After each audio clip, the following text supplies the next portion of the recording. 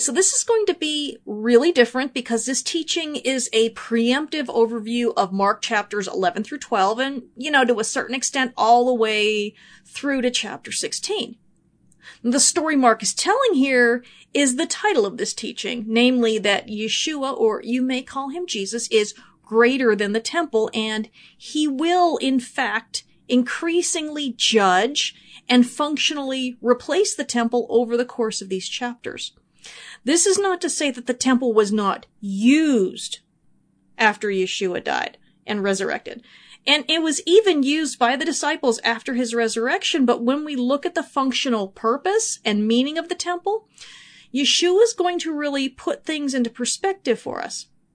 And I know this may come as a shock to some people, but I hope you'll hear me out. I've been studying the temple for years, and it's incredibly fascinating and a very difficult area of studying, but Mark's meaning is also very clear here. And so we're going to explore it, and this will even help us to understand why in Revelation there is no temple per se. In fact, the entire city is set up as though it's one big communal temple. We'll also be better able to understand why a certain group within Judaism increasingly sought self as the functional temple, or the Mikdash Adam, in the face of the corruptness of the Jerusalem establishment, beginning before the Maccabean revolt and re-emerging in the late Hasmonean era. Now, the destruction of the temple in 70 of the Common Era was not a fluke or something that happened outside of God's will. Nor was the destruction God's angry response to animal sacrifice after Yeshua's crucifixion. I've heard that one too. The destruction of the second temple, the reason for it is the same as the first time around. Rejection of Yahweh, idolatry, albeit of a different sort this time, the establishment being in bed with the nations, corruption, and oppression. As we go through this over the course of the next 8 weeks, maybe more than 8 weeks, it's really going to help if we understand the meta-narrative. That's the overarching story, so we can be looking for it and recognize it when we see it. People think that the Gospel of Mark is so bare bones and so simple, but really it isn't. It's the most neglected gospel, which is why I chose it to focus on, first. It's why we've been going. It's good grief. This is week 48. Anyway, so hi, I am Tyler Dawn Rosenquist, and welcome to Character and Context, where I teach the historical and ancient sociological context of Scripture with an eye to developing the character of the Messiah. If you prefer written material, I have 5 years worth of blog at theancientbridge.com, as well as my 6 books available on Amazon, including a 4-volume curriculum series dedicated to teaching scriptural context in a way that even kids can understand that, and called Context for Kids. And I have 2 video channels on YouTube with free Bible teachings for both adults and kids. You can find the link for those on my website. Past broadcasts of this program can be found at characterincontext.podbean.com and on my website. And transcripts can be had for most broadcasts at my website. Now, if you have kids, I also have a weekly broadcast where I teach them Bible context in a way that shows them why they can trust God and how He wants to have a relationship with them through the Messiah. Excuse me, my nose is starting to run. Spring has sprung. It is March 31st when I'm recording this. Woo! And my neighbor across the street, he is mowing his lawn for the first time, and I was out collecting all the leaves that just blew in with our 30-mile-per-hour winds the other day, and yeah. So if I sniff, I apologize. I can't help it. I probably should have taken a Benadryl, but they make me a little sleepy. Anyway, all scripture this week comes courtesy of the English Standard Version, but you can follow along with whatever Bible you want. A list of my resources can be found attached to this transcript for part 2 of this series at theancientbridge.com. Now first, I want to take a look at all the greater than statements by Yeshua in the Gospels, because these are really, if he wasn't who he says he was, These were pretty arrogant. Matthew 12:6. And I'm leaving out repeats. I tell you, something greater than the temple is here. There we have it, right there, the title of this broadcast. Matthew 12:41. The men of Nineveh will rise up at the judgment with this generation and condemn it. For they repented at the teaching of Jonah, and behold, something greater than Jonah is here. Matthew 12:42. The queen of the south will rise up at the judgment with this generation and condemn it. For she came from the ends of the earth to hear the wisdom of Solomon, and behold, something greater than Solomon is here. John 4:12. Are you greater than our father Jacob? He gave us the well and drank from it himself, as did his sons and livestock. To which Yeshua replies in verse 26 that he is in fact the Messiah. So yeah, greater than Jacob. John 5:36. But the testimony that I have is greater than that of John. And he's talking about John the Baptist. For the works that the Father has given me to accomplish, the very works that I am doing, bear witness about me that the Father has sent me. So his testimony is greater than John's testimony. John 8:53. Are you greater than Abraham, our father who died? And the prophets died. Who do you make yourself out to be? And in verse 58, he counters with, truly, truly, I say to you, before Abraham was, I am. Oh. Hebrews 3:3. For Jesus has been counted worthy of more glory than Moses, as much more glory as the builder of a house has more honor than the house itself. Okay, now there may be more. I didn't look that hard. But right now, those are the ones that I can think of, and I didn't include duplicate statements from other gospels, obviously.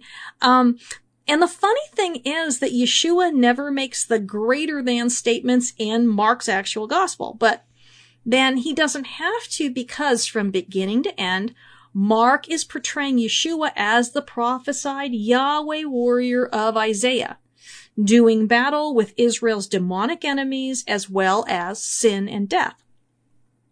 He shows Yeshua doing things that the Torah can't do, that the temple can't do, showing a lot more discernment than Jacob, far more trust and obedience than Abraham, having superior wisdom to Solomon, who had 0 when it came to foreign women. Seriously, all right? A greater lawgiver than Moses, and being way, way more obedient than Jonah. Not setting the bar too high there on that one. Yeshua wasn't just another prophet or some sort of new patriarch, although he was those things, but he was also more. He's greater than. As we will see, he is the new capstone of the eschatological temple. And eschatological, meaning anything that deals with the end times and the whole final dispensation of humanity. And no, I'm not a dispensationalist. It's just a useful word. It means something. It's not only mean the bad thing. All right. Where, Christianity has replaced, Israel, that kind of stuff. All right. The builders rejected a stone, Yeshua, and Yahweh has made it the pinnacle of the temple made of living stones, which is, all of us. Hopefully you didn't hear that. I just whacked the microphone. As he is the capstone, it means he is the greatest, period. But in chapters 11 and 12 of the Gospel of Mark, we specifically see him confronting not only Jerusalem, but also the temple operations and the establishment in charge. We will see every leadership group, both formal and self-appointed, challenging his authority for questioning and judging the temple operations. In chapter 13, it will culminate in the prophesied destruction of the temple, which happened at the end of that 40-year generation when the Romans sacked Jerusalem and leveled the temple, even going so far as to throw the huge stones down from atop the Temple Mount. If you have never seen the trumpeting stone and where they found it, that's a good thing to look at, and I will link some information in the transcript. Now, that the temple had become every bit as corrupt as Solomon's temple was no secret. And that isn't something we only find in the Gospels. It was written about in the Dead Sea Scrolls and many pseudepigraphic and apocryphal accounts. Temple corruption preceded the Maccabean revolt, and, after the initial cleansing and rededication by the Hasmonean brothers, it was back to being corrupt again under the grandchildren and great-grandchildren of Simon Tassi. When the Romans installed Herod the Great as king of Judea, and, not only of Judea in New Testament times, but also Galilee and Transjordan and Samaria and Perea, Herod sought to marry himself into the high priestly family and started to appoint relatives, in-laws, to the position. By the time that Yeshua's ministry started, the high priestly family of Annas, and he was the father of Caiaphas, had been buying the privilege and renting the high priest garments from Rome for decades. This put them in a powerful position, and, like other Roman collaborators, like tax collectors, they found a myriad of ways to fill their own pockets with gold. Now, looking forward to the judgments of Mark 11 and 12, they were the huge absentee landlords taking advantage of the poor who were being forced to sell their lands under the burden of Roman taxes on top of the tithes that were owed. They often ended up as tenants working the lands formerly their own, and that will be very important, understanding the parable of the tenants and the vineyard. So, Yeshua is going to clear out the vendors and money changers from the court of the Gentiles, and they will demand to know what right he has to do that. Now, ironically, he declared his authority during the untriumphal entry into Jerusalem, where the people recognized him as at least a prophet on a mission, but no one in any sort of leadership position welcomed him as would have been appropriate, which is why I call it the untriumphal entry. When we look at it, what a triumph was supposed to be, okay? The people saw and recognized his authority, but like in Isaiah 6, 9 through 10, the leadership is blind and deaf and will not see or hear. In the cursing of the fig tree and in referring to his authority to have the entire Mount Zion, metaphorically the temple and the temple hierarchy, removed and cast into the sea, he openly declared to his disciples his right to judge, and not only to judge, but to condemn the entire operation. Now, Yeshua will declare that the proof of his authority is proved by John the Baptist's authority, which all the people recognized, but the leadership refused. All right. I already mentioned the vineyard and the tenants, but what about the 4 other controversies? Each group of leaders approaches him on the Temple Mount for the purposes of tripping him up so that they can discredit and reject him publicly. First, it's the chief priests, scribes, and elders, and then that's followed up by the parable of the vineyard and the tenants. Next, he's confronted by the Pharisees and Herodians, strange bedfellows there, enemies, who had perhaps been planning since chapter 3, verse 6. And they try to force him into becoming an enemy of either the people or Rome. Then the Sadducees try to get clever with him, but instead end up inadvertently proving that eternal life is a real thing. Oops. Then we have one scribe who is impressed and asks a legitimate question, proving that they all aren't out for his blood.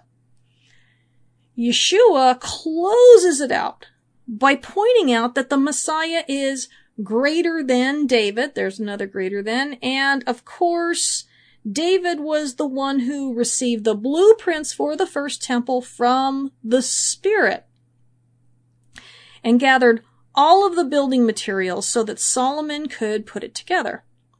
Finally, Yeshua is going to blast what I can best describe as the glory of the temple. The free will offering of the widow, although praised, will present and highlight a huge problem. So, I want to take a few minutes here and explain what a temple is to the ancient mind, because it may not be what you're thinking. It's not what a lot of modern people are thinking. It wasn't a place to go to church and hold worship services. Although, there were worship services there, obviously. A temple was built, or actually not the way that we do it, though. Now, a temple was built on a place where heaven and earth were thought to overlap. That's why ziggurats had stairs up and down the sides so that the gods could descend to earth and climb back up into the heavens again, just like the atrociously named, quote-unquote, Jacob's ladder, which is clearly not a ladder in the Hebrew, okay? So, you couldn't just build one anywhere, and this is actually why Muslims build their mosques atop the sites of ancient religious sites they conquer. It isn't just about honor and shame, although there is that. It's about recognizing the power of sacred ground. Now, Allah has taken over the overlap between heaven and earth in the minds of the conquered, or the conquerors. Now, does that make sense? So, as far as the Jerusalem temple goes, we know from extra-biblical documents that it was set up as a cosmic entrance point to the heavenly realm, and, in fact, the outer curtain was woven with patterns of the cosmos. So when we look at the idea of Yeshua replacing the temple, we are talking about him becoming the overlap between heaven and earth. And when we join with him, we become micro-temples all over the world. Places where God can be worshipped without a middleman. That's why we don't have to go anywhere to worship God. Where, forgiveness for sin can be had without sacrifices. Where prayers can be offered and heard without hindrances. Okay? Where we can approach God while ritually unclean. And that's a good thing too, because we do not have red heifer ashes, boys and girls. Yeshua fulfills that temple function for us. That's why the veil will rip. Not so we can dance disrespectfully into the Holy of Holies, but so that we can access the heavenly realm directly through Yeshua as that mediator, as the final temple. That's all very important to understand. Now let's get back to the second temple, the temple that stood in the time of Yeshua and fell in 70 of the Common Era. The Jerusalem temple was the wonder of the ancient world. But it was built with the Roman levied same taxes that were breaking people. The temple tax, on the other hand, paid for the daily Tamid offerings and the festival offerings, so that all were included in the offerings. That's why foreign Jews would contribute even if they would never be able to make the pilgrimage. But these offerings, where the wealthy were putting in large amounts, were for temple improvements. Or temple operations. Now, Yahweh wasn't happy with the whole scenario, and especially now that his king has been rejected. The people have come to a place where they're worshiping the temple and rejecting God. Serving the temple and mistaking it for serving God. So, in a way, it's the 6th century BCE all over again. Instead of defacing the temple with idols and alternate altars and carvings of every sort of crawling thing etched into the walls, they were beautifying it while losing their way in a bunch of man-made loopholes and oppressive activities. Instead of doing righteousness and justice, they're committing the same types of transgressions as their ancestors who killed the prophets. And of course, they're about to do it again, and for the exact same reason. People in authority do not like to have that authority challenged. I want to read from Malachi 3 really quick to show you how serious this was, and to show you that 400 years before Yeshua was born, the priesthood and temple establishment were already corrupt again. And considering the fact that the new temple was less than 100 years old at that point, that's pretty damning right there. Evidently, there is something systematically wrong where the temple has lost its meaning as a place to honor God and has become an industry. All of the priests come under condemnation throughout Malachi, who rebukes them for divorce, which we've covered. Still a problem in the first century and living wickedly in general while going through the motions. Truly, it's as though Malachi wrote it during the first century. It goes on to talk about how they are disrespecting Yahweh with offerings that aren't even fit for the governor's table. And Malachi tells them that if they do not repent, Yahweh will be coming in person to deal with them in the person of his messenger, the Messiah, their Lord, Adon, who will come to judge them, the temple establishment. All right? Malachi 3. And we're going to get some of 4 too. Starting in verse 1, "Behold, I send my messenger, and he will prepare the way before me. And the Lord whom you seek will suddenly come to his temple, and the messenger of the covenant in whom you delight. Behold, he is coming, says the Lord of hosts. But who can endure the day of his coming? And who can stand when he appears? For he is like a refiner's fire and a fuller's soap. He will sit as a refiner and a purifier of silver, and he will purify the sons of Levi and refine them like gold and silver, and they will bring offerings in righteousness to the Lord. Then the offering of Judah and Jerusalem will be pleasing to the Lord as in the days of old, as in former years. Then I will draw near to you for judgment. I will be a swift witness against the sorcerers, against the adulterers, which he's rebuked the priests for, against those who swear falsely, against those who oppress the hired worker in his wages, the widow and the fatherless, against those who thrust aside the sojourner, and we're going to see that in the temple, and do not fear me, says the Lord of hosts."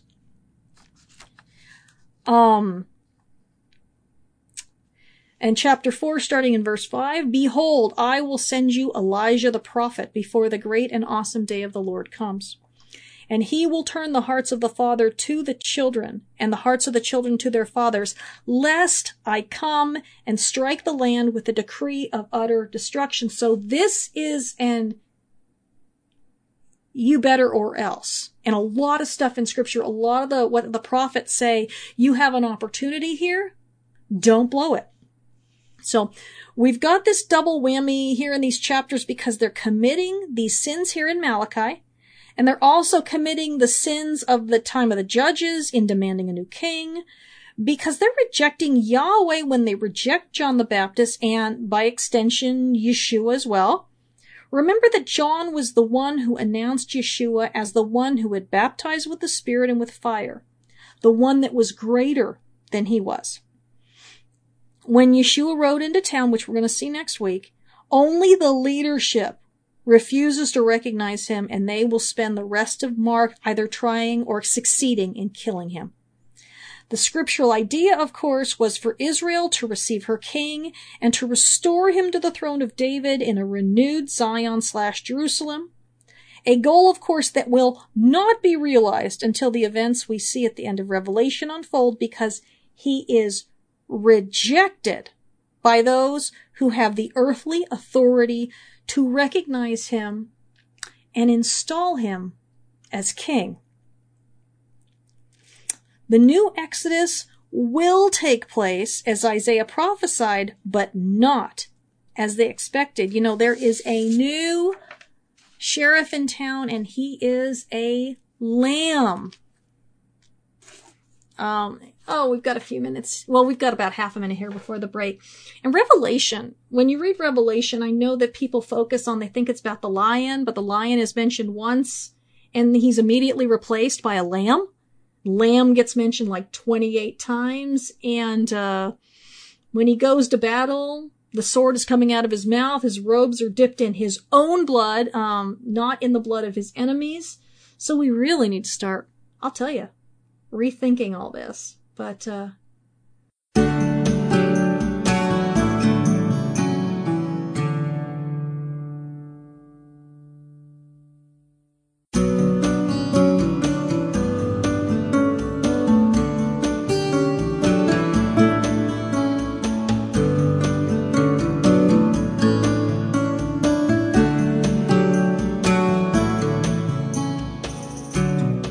This is Tyler Dawn Rosenquist, and welcome back to this week's episode of Character in Context, Mark, part 48. We're doing an overview before we go into chapters 11 and 12. We're talking about Yeshua as being greater than the temple, and over the next 2 chapters, he's going to replace the temple and condemn the temple leadership, and the temple operations because they had become horribly corrupt. That's just not from Yeshua. That's from other writings among the Jews as well. This was a problem. Now, let's look at a timeline/outline for the rest of Mark. In chapter 11, we have the entry into Jerusalem and the initial showdown in the temple. Continuing in 11 and through the end of 12, we have a series of controversy dialogues where all the leadership is represented as attacking and rejecting him, save one lone scribe. 4 to 6 controversies, depending on how you end up counting them. Chapter 13 is Yeshua's pronouncement of the future destruction of the temple. In 14, we have the Passover/Last Supper, and he speaks about the new covenant, and we see his arrest and trial before the Sanhedrin, which constituted the formal legal denial of Yeshua. In chapter 15, they deliver him to Pilate, and so the nations reject him too. In chapter 16, of course, we have the resurrection and glorification of Yeshua as the new eschatological temple. The Jerusalem temple establishment and the Jerusalem leadership in general have thrown in their lot with a building and with Rome and have formally rejected Yahweh. So Yahweh rejects the temple establishment, and the Jerusalem leadership, and the days of the temple and their power are numbered. Really, it's like Isaiah all over again. Isaiah, Jeremiah, etc., all over again.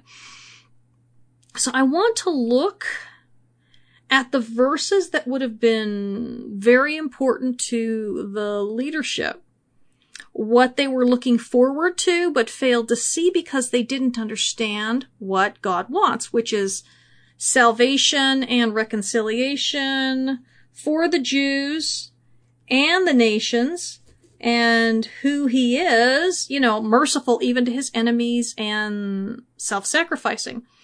Of course, many leaders would turn to Yeshua later. It's believed that at one point 20% of first century Jews were living in allegiance to Yahweh through acceptance of Yeshua as Messiah. Okay, let's start out with Isaiah 52, starting in verse 7. And we did this previously, all the verses we're going to talk about here, in my series, Isaiah and the Messiah.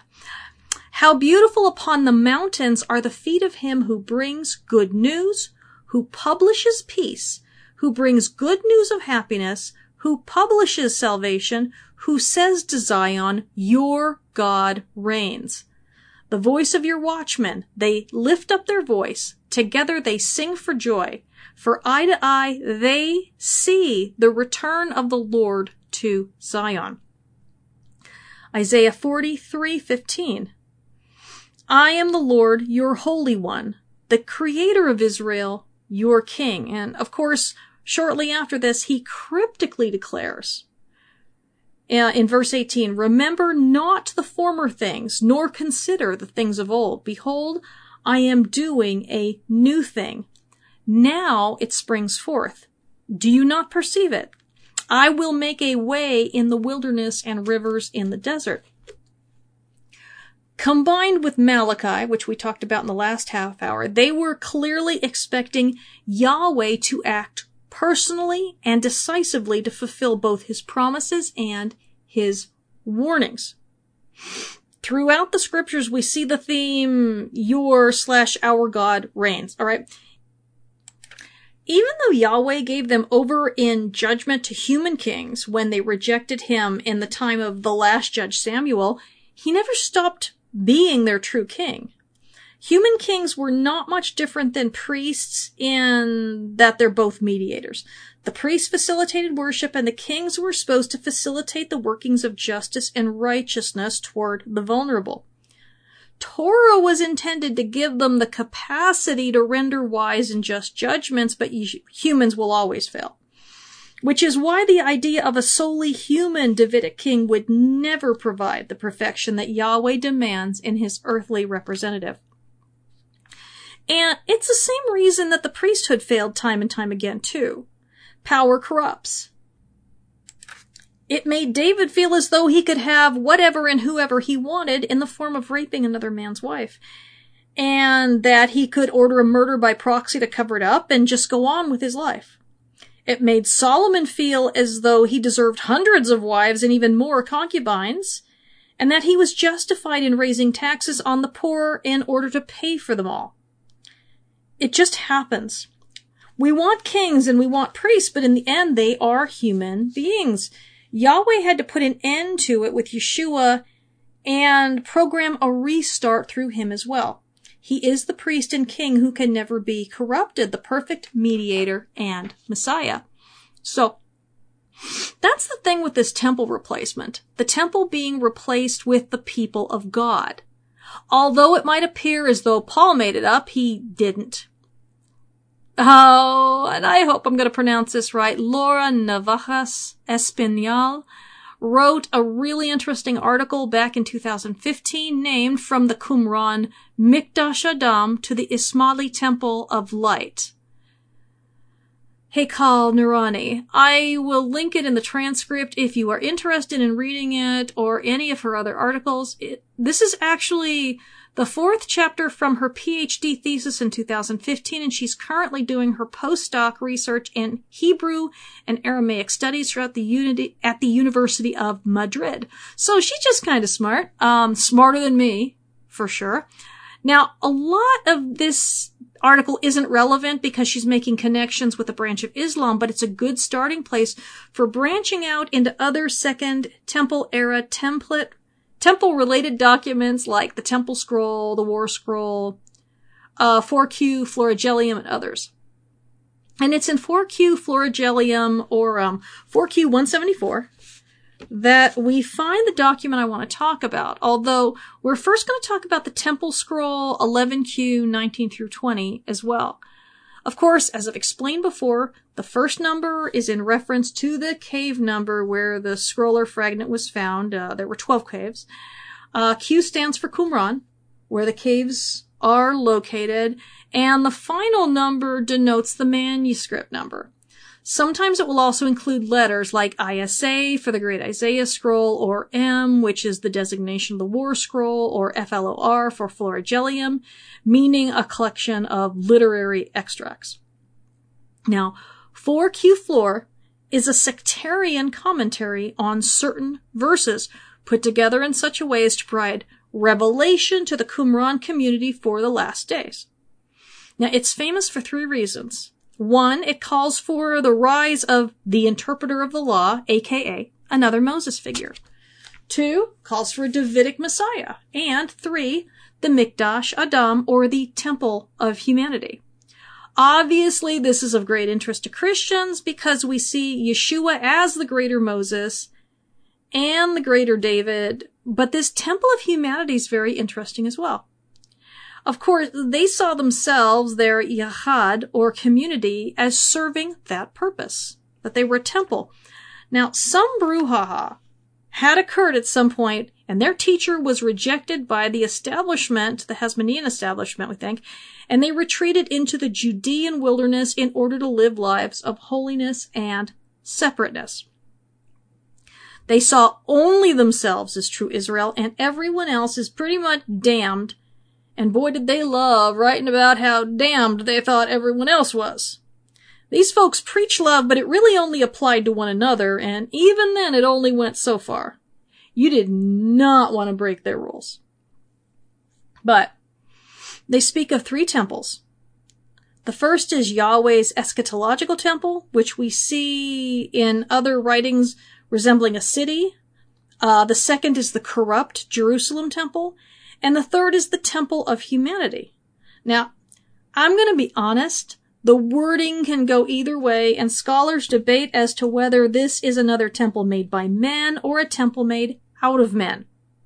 I lean toward the latter, but some scholars I really respect go the other way, which is fine. It's not like we got these guys where we can ask them, right? So even without this Mikdash Adam, in other writings they speak of their community in ways that really make it sound like an idealized earthly temple. The only true priesthood and the place where Yahweh dwells among them and will act accordingly, or will to protect them and vindicate them when he destroys the Pharisees and Sadducees and the Herodians and their little dog too. And they can do this conceptually because of what the temple meant to ancient people. That overlap of heaven and earth. It's been seen in Eden, which was not Mount Moriah, geographically speaking. We see it also in Bethel and Sinai. It can move to wherever Yahweh wants it to move. It moved with the tabernacle, for that matter. In their minds, when they moved in the wilderness, the overlap moved with them.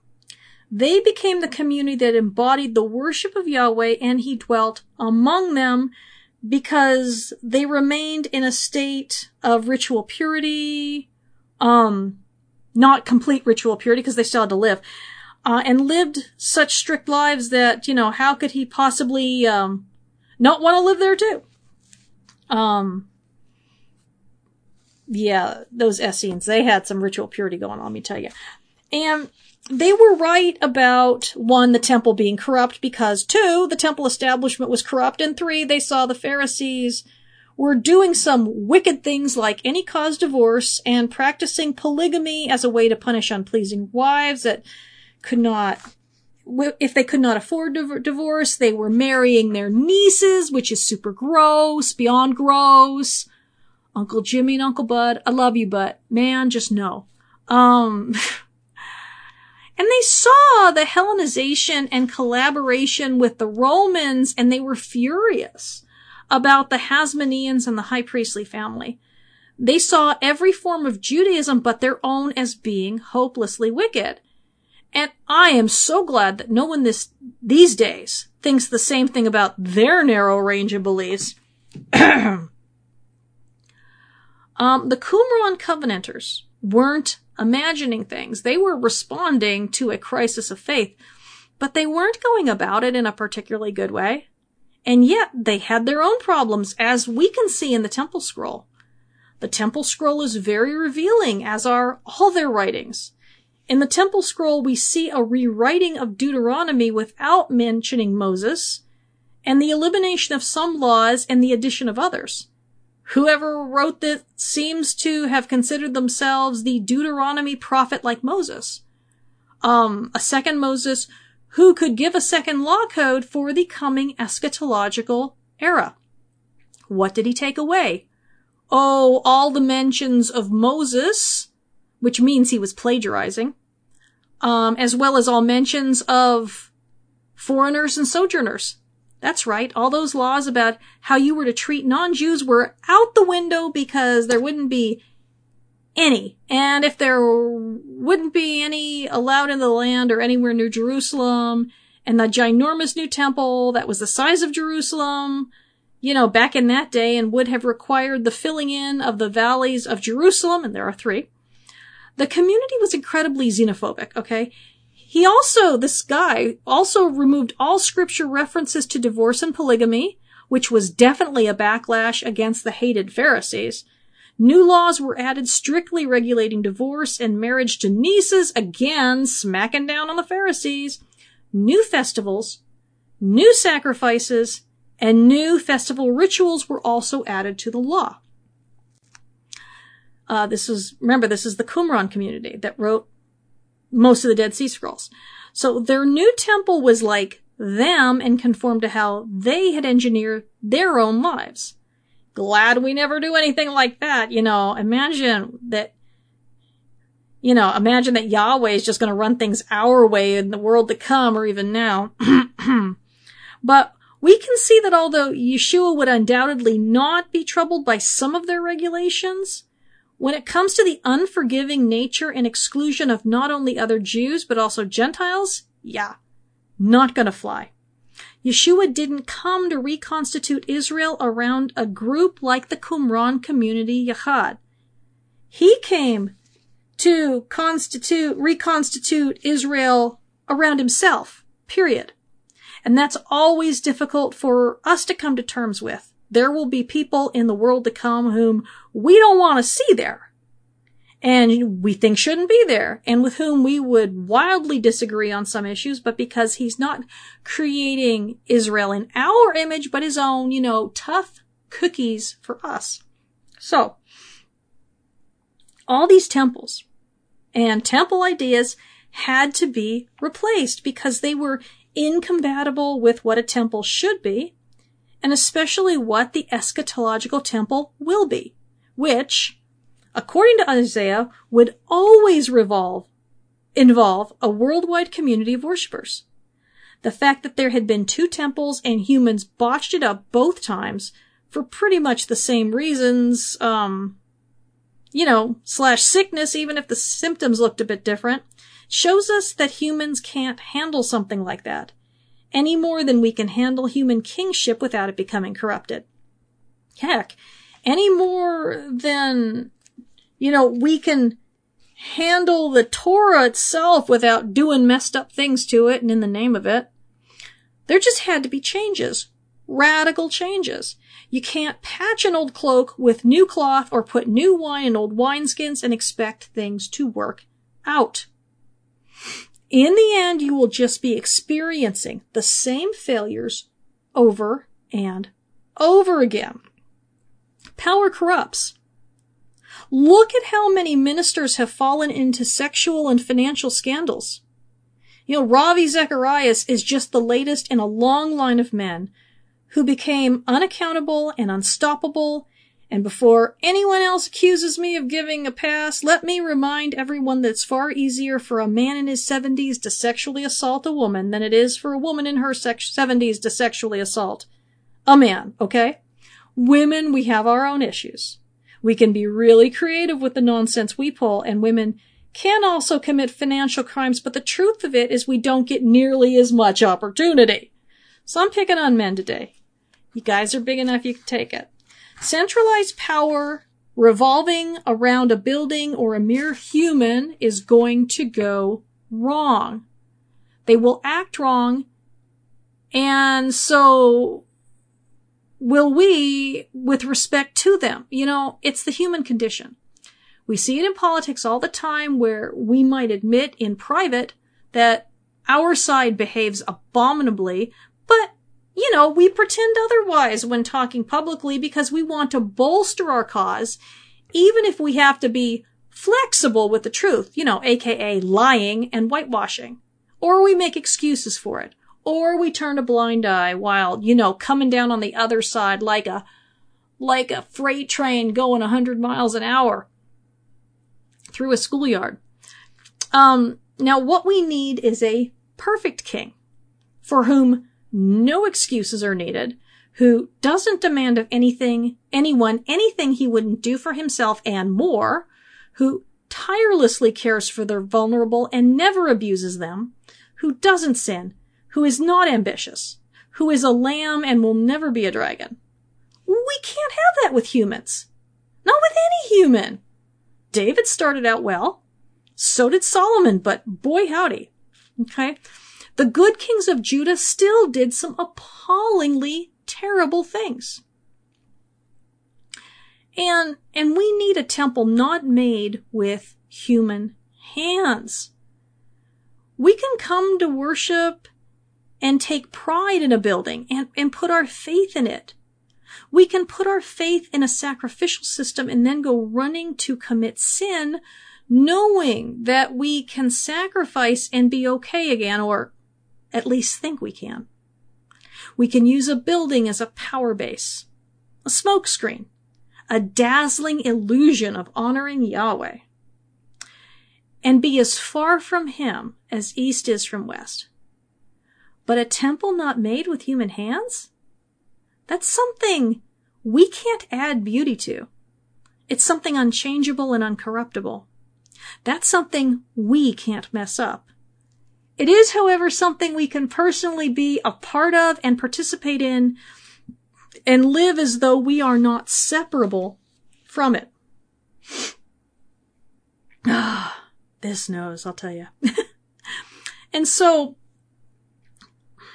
this is really the story of the rest of Mark. And Yeshua becomes the eschatological temple and the eschatological king because we see that both, when earth-based, become hopelessly corrupt. And, that's one of the interesting themes of the Bible. These institutions that are useful and even God-ordained, all right? But show us that no one and nothing except God is perfect and trustworthy and incorruptible. In the beginning, Yahweh was our king, coexistent with Yeshua, his creative word through which everything was created. We rebelled, and things got worse and worse. Yahweh proved through a flood that you cannot eliminate sin by killing almost everyone, that the seed of rebellion exists in everyone. Even righteous Noah, right? His descendants did terrible things. Of course, we're his descendants and we do terrible things too, so duh. Same with Abraham, Isaac, and Jacob. Samuel's kids were a mess. Just like Eli's before him. Good kings led to bad kings. The examples in the Bible are just too many to mention. And I don't have to, Good priests would pass, and priests going through the motions would replace them, like in Malachi. Exile didn't help either. They'd just come back and do it again. Maybe a bit differently, but they just repeat the sin.